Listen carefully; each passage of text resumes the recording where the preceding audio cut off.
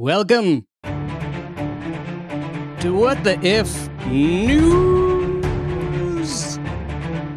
All the news that's fit to if. With us, as always, our spectacular virologist from Rockefeller University, Gabby Panicia. How are you, Gabby? I am doing good. Currently COVID-free. COVID-free is very good. I hate to spend money on COVID. I only get it when it's free. Matt, how are you? Matthew Stanley of New York University. Well, I am currently paying high prices for COVID, and apparently I should not. That's true, actually. By the way, the tests, COVID tests, are supposed to be free. And hopefully they are. Yes. Well, it's interesting, actually. My insurance, I got my test on the very first day it was available, which is quite a while ago now. And my insurance company actually decided that it was elective something. Like it wasn't, I guess it wasn't in their system yet or something like that. And I was like, here's the deal. There's a pandemic. I'm not sure. Yeah. You have noticed this. I've noticed. I'm doing this on behalf of the mayor. Glad to hear you are COVID-free. You say that, Gabby, because you had a test as well. Yep, I did. My university is offering them for people that are coming back and working on campus. So I took advantage of that just to figure out if, hey, am I going to spread something unknowingly to all of my lab mates? And it turns out no, thank God. Yay. That's good. That's good. That's good. And not only that, not only will you not be spreading anything bad, but with us, you will be spreading good information and good science. Today, we're going to jump right in. Our news story. What we do here is we on Fridays, we have a science show, usually on Fridays. I try to keep up. We post a feature presentation of the week called What the If, where Matt and I, and often a guest, take a crazy thought experiment in our hands and throw it in the air and try to extrapolate all kinds of fun imagination and also lots of science there. So if you haven't listened to that, check it out. If you do listen to that and you're hearing this for the first time and you're wondering what's this, well, we also do this. We started when the pandemic began. The magnificent and wise virologist Gabby Panicia here from Rockefeller University joins us, and we have decided she's helping us keep up once a week. So on Mondays we do check in with the virus, and we check into a news She's sort of story. our low dose exposure to the virus. That's right. Magnificent and wise, though. Y'all are making me sound like Gandalf, which I'm just going to say I'm pretty okay with that. Now, wise would be Sam. Is that right? I hate to go that route because I am by no means a Lord of the Rings expert, but Sam Wise, I believe, is his name. Sam Wise is indeed his name. Yes. So I don't know if he's particularly a wise character, but you're right. His name. Oh, it was ironic. Oh, God, Tolkien, you cracked me up. Okay, here's the news story of the week. This week we're featuring, and what we do is we use these news stories to sort of kind of as a launching point, just to get into the science behind the virus and help us all understand things beyond the level of, say, CNN. Not that isn't useful, but we go just a little bit deeper because you listeners are smart.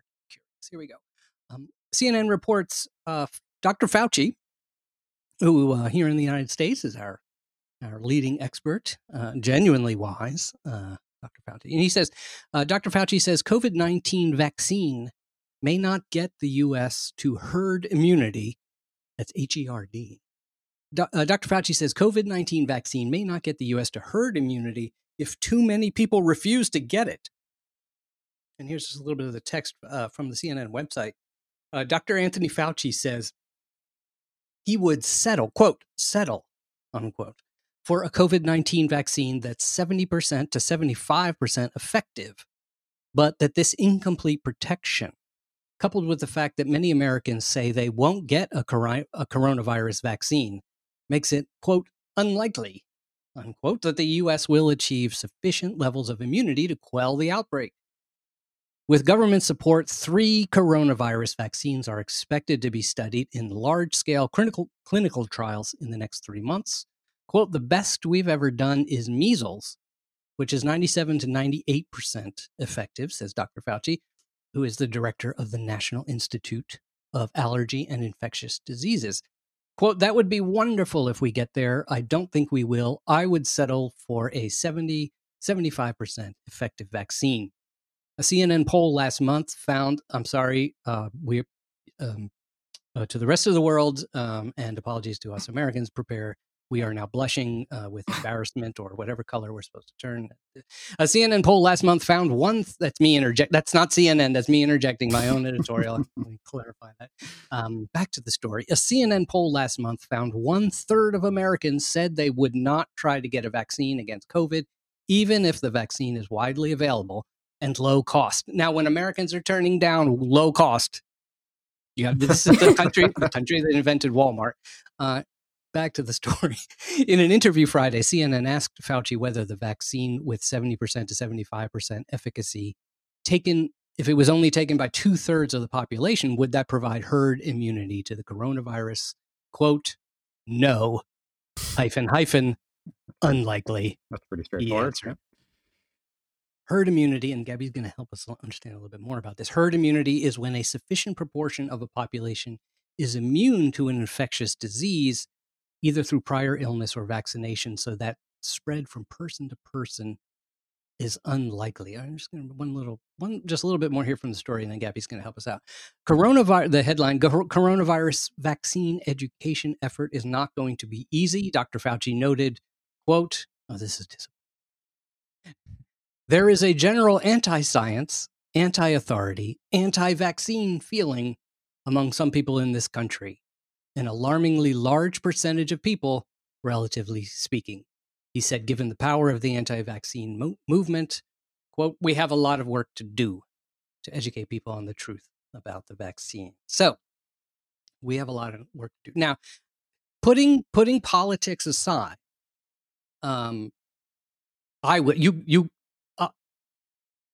you guys will maybe put it as, I don't know. We can't put it aside.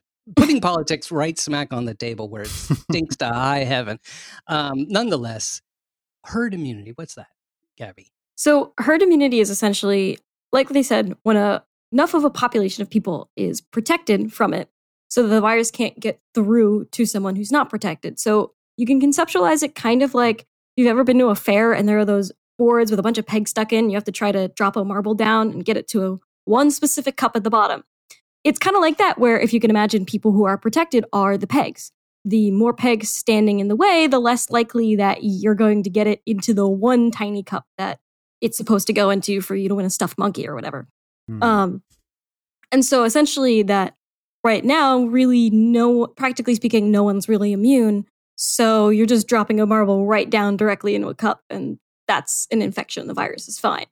That is called pachinko, by the way. I knew it started with a P, and I couldn't remember what it was. Yeah, and I know it best, not actually from fairs here, although I have seen them here, but I know it from Wong Kar-wai movies. Seems to be very big in, I guess, big in China or something. Yeah. Anyway, so herd immunity, right, exactly. So one person has it, and they walk into a party. For instance, what happens right now, there's no herd immunity. Let's say there's no immunity at all, obviously, for the most part. So one person who's sick walks into a crowded ballroom or a crowded bar on the corner of my street last night. Just to pick a hypothetical example. What happens there?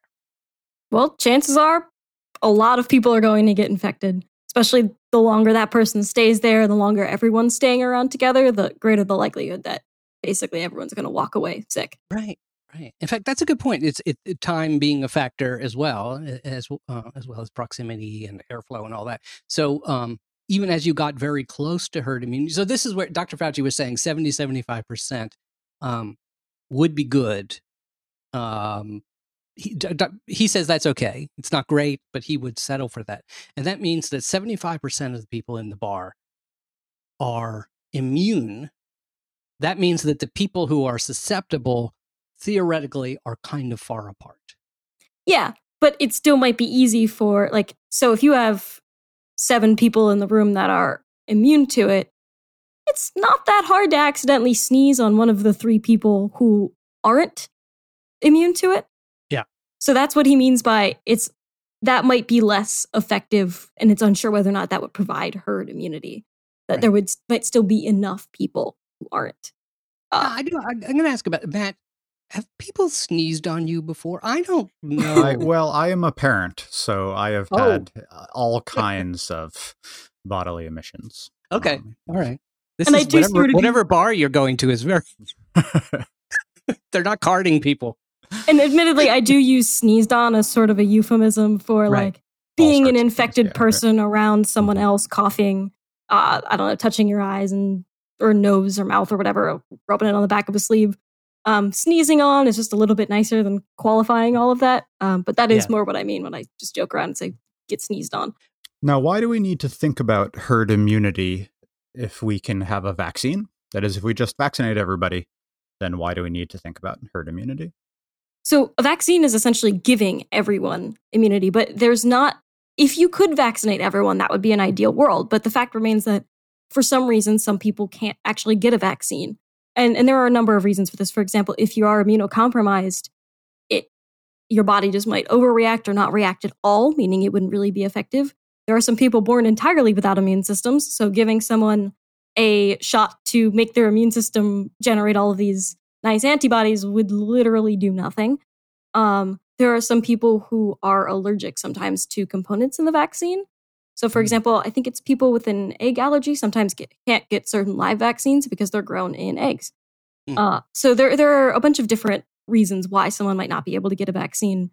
So for the people who can and who are healthy, you want to get vaccinated so it protects those few who might not be able to.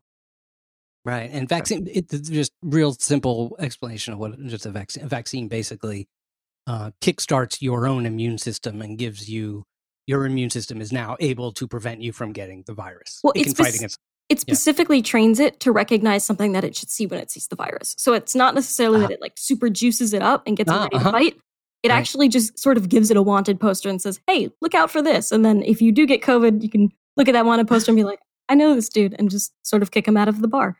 Yeah. Oh, it's interesting. It actually, it's kind of like, it's like CIA intelligence, or it's like basically you get the plans to the enemy's secret, the enemy's weapon or whatever, and your body, because you're just given a tiny, tiny bit of it, or even a disarmed part of it, your body has time to build a defense geared exclusively towards preventing any damage from that 100% that weapon. Interesting.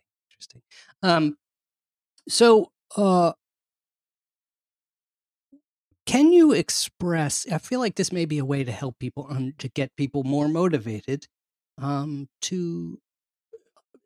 feel like part of the problem here is a kind of lack of understanding and motivation to join it. Say what you want about Americans, they are just humans, and we do like when there's a clear enough objective, people really do like to get together and work. And whenever there's a disaster in any town, all the Republicans and the Democrats and everything in between and beyond, they all come together to help. So there's been a problem doing that. Herd immunity, is there some way it can be phrased? I mean, is this something? I feel like this is not something that's being talked about. Honestly, herd immunity in the American culture actually sounds like a bad thing, right? I mean, just mob. It sounds like mob mentality, which we denigrate. But in this case, it's like actually we need to. I guess, Gabby, can you what's the way to rephrase it? We need to do this. We need to all be protected. We are all, maybe it's almost like we're all joining hands as a wall against the virus. I mean, yeah, although I do want to point out something so I hear two facets of an argument about herd immunity. Right. One is that you should go about it through vaccination, which is a smart way to do it. And the other one is that, well, we should let everyone get it because then everyone will be immune, which is not the way that this is going to work, unfortunately. And so that one is something where like it's this interplay between science and public health that I think kind of gets ignored sometimes. So herd immunity by a vaccine doesn't require you to get sick. You can immunize mass amounts of people within the space of like a couple of months. But if you're getting people sick, each person takes about 2 weeks to recover, not including hospitalization time. And while people are like, oh, well, there's maybe like, I think recent estimates put it around like 26% of people who get infected who never show symptoms. That's still 75% of people, or 74 that do show symptoms. And then additionally, the people who do get extremely sick. And so essentially the consequence of trying to get herd immunity by getting everyone sick would overwhelm our hospitals, and you would see a dramatic spike in deaths disproportionate to actually like the amount of people who would have died with proper medical care. So yeah, that's not really the way we should go about it. Also, there's some confounding stuff with we're not really sure how long antibodies are protective. So if you can vaccinate massive amounts of people in a short amount of time, that's going to be more effective than the staggered infection recovery continuum that we have going on right now. Also, actually infecting people with it gives the virus way more of a chance to change and adapt and potentially become a lot more infectious. So we don't really want that either. Right. People aren't taking into account the damage. I mean, even if they should be taking into account the damage that's done to the individual people who get sick under this plan of get everybody sick. But it really is tremendous damage to our entire society, let alone now you can't, as we saw in New York, unfortunately, if the hospital's overwhelmed with people with just one disease, people who have heart attacks don't go to the hospital. People have, break your leg, you can't go to the hospital, or it's difficult. Matt, have you encountered anyone who how could you explain? This is something with science communication we deal with a lot, right? With global warming, we've talked about it a lot in the past. It's a matter of, like, if you could explain it properly, maybe people could get motivated. Well, this is one of these things that I think that words and numbers aren't very effective unless people are used to thinking in those terms. But I've seen some excellent visual representations of how herd immunity works. So maybe we can put some links to those along with the episode. Because visually, it makes a lot of sense intuitively. Or if you're a pachinko expert. Yeah, that's right. Maybe that's why in Asia they've been better able to. That's exactly right. Japan's decades of experience with pachinko has finally prepared them for this. No COVID. Very good, very good. So, lastly, here's the last big question. I was mentioning before the show. I have a friend who's very, very intelligent technology journalist, and not at all anti-vaxxer or anything like that. Completely scientifically minded person. And he was mentioning that when there's a new computer comes out, for instance, Apple has announced they're changing the chips in their computers. And somebody was asking, well, should they buy that new one? And he was recommending, he said, look, and he was talking to someone who uses this for their entire business, right? So their entire livelihood, their entire life in some ways depends on this. He said, you might not want to do that. I would wait because it's the first version out of the factory. And no matter how hard they try to make it work perfectly, it doesn't. And so your business could suddenly be completely shut down. And then he made an aside to say, that's how he feels about the virus, or is a concern he has. I'm sorry, about the vaccine that may come. He's like, so when this vaccine comes down the pike, it is going to be the most rushed vaccine in human history. He's like, maybe I should wait a certain amount of time and let other people try it. He's like, I don't know. Should I wait 1 year? Should I wait 2 years? He's like, I'm not recommending you do this, but these are the thoughts that go into his head. So what do you think, Gabby? Should we all just jump in?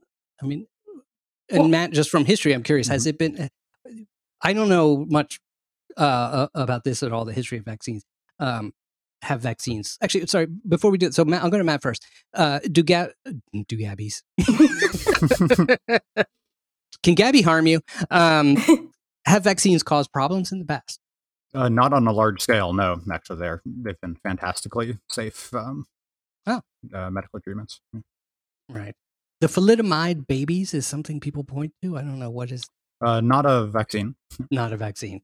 Exactly. So, Gabby, you recommend it's okay. We're just going to jump right in.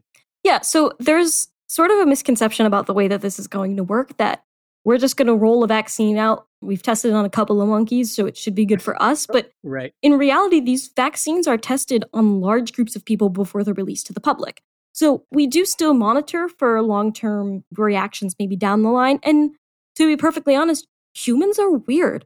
Sometimes there are random things that we can't predict that do affect how people react to a vaccine. So for example, 1 in about 250,000 people react extremely negatively to the attenuated yellow fever vaccine. It's essentially a very, very weak strain of yellow fever. And, 249,000 people could get it. And then that one other person that does it actually gets a worse strain of yellow fever. And it's funny, there are scientists here who are studying it. It turns out most of those people have some weird innate immunity defect, that it's just something really funky. And so you can't predict that when you make a vaccine, sure. But if 1 out of 250,000 people get sick with something compared to basically 15% of those people dying of coronavirus? Mm-hmm. Yeah. That's really kind of a false equivalence. Yeah. Yeah, that's exactly. It's interesting. What it comes down to is to keep it in the computer terms. It's basically the beta testing program. And what we're saying is that the beta testing program is in when it comes to vaccines. This is part of the reason it takes as long as it does, whatever that is. Do we know if number-wise, the number of people who are going to be tested before it gets approved is basically the same? It's just that we're able to do it faster?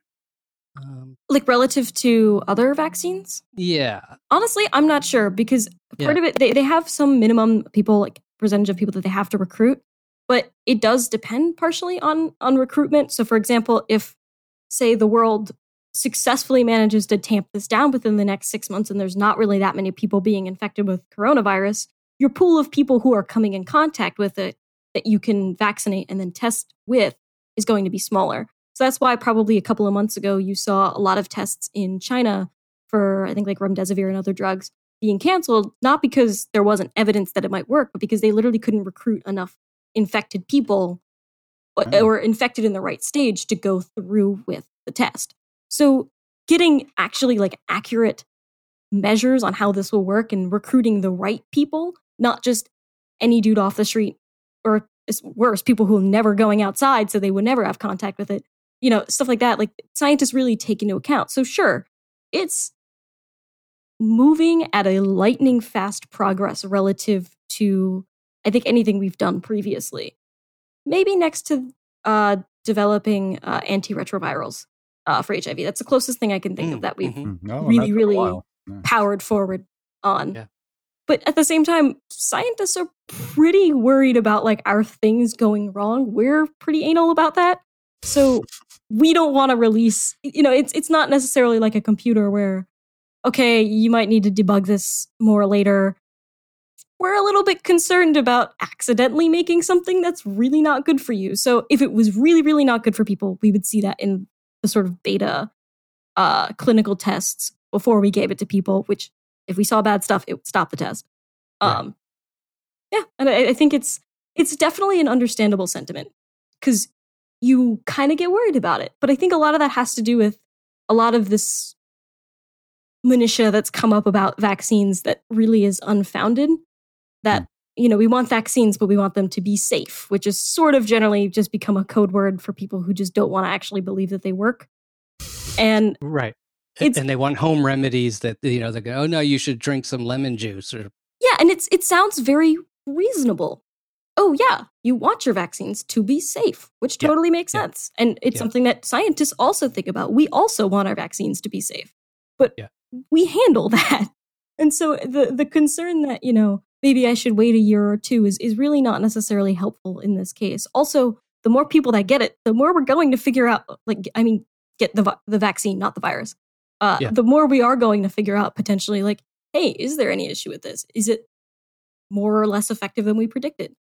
And I think the long-term complications that might happen to people because of coronavirus damaging their lungs and kidneys and immune systems is a lot more impactful than any potential slim risk of damage you might get from a vaccine that is perceived as, air quotes, rushed, because I don't view it as rushed. Yeah. So Matt, you're going to have class in the fall, and if some of your students express, let's say we're lucky enough and the vaccine comes out. Whenever the vaccine comes out and you have a class, and suppose you have some students that are concerned about taking it, and they ask you, Professor Stanley, what do you think? Is this safe? What would you say? I would, since I'm a historian, I would have them read some primary sources from before and after the smallpox vaccine being widely spread. I thought you were going to say, well, since I'm a historian, I would say, come back to me in 100 years. And I'll tell you how it went. I have actually found that not to be the most successful persuasion strategy. I completely stepped on your serious moment. You know, Billy Joel has a wonderful song called Leave a Tender Moment Alone.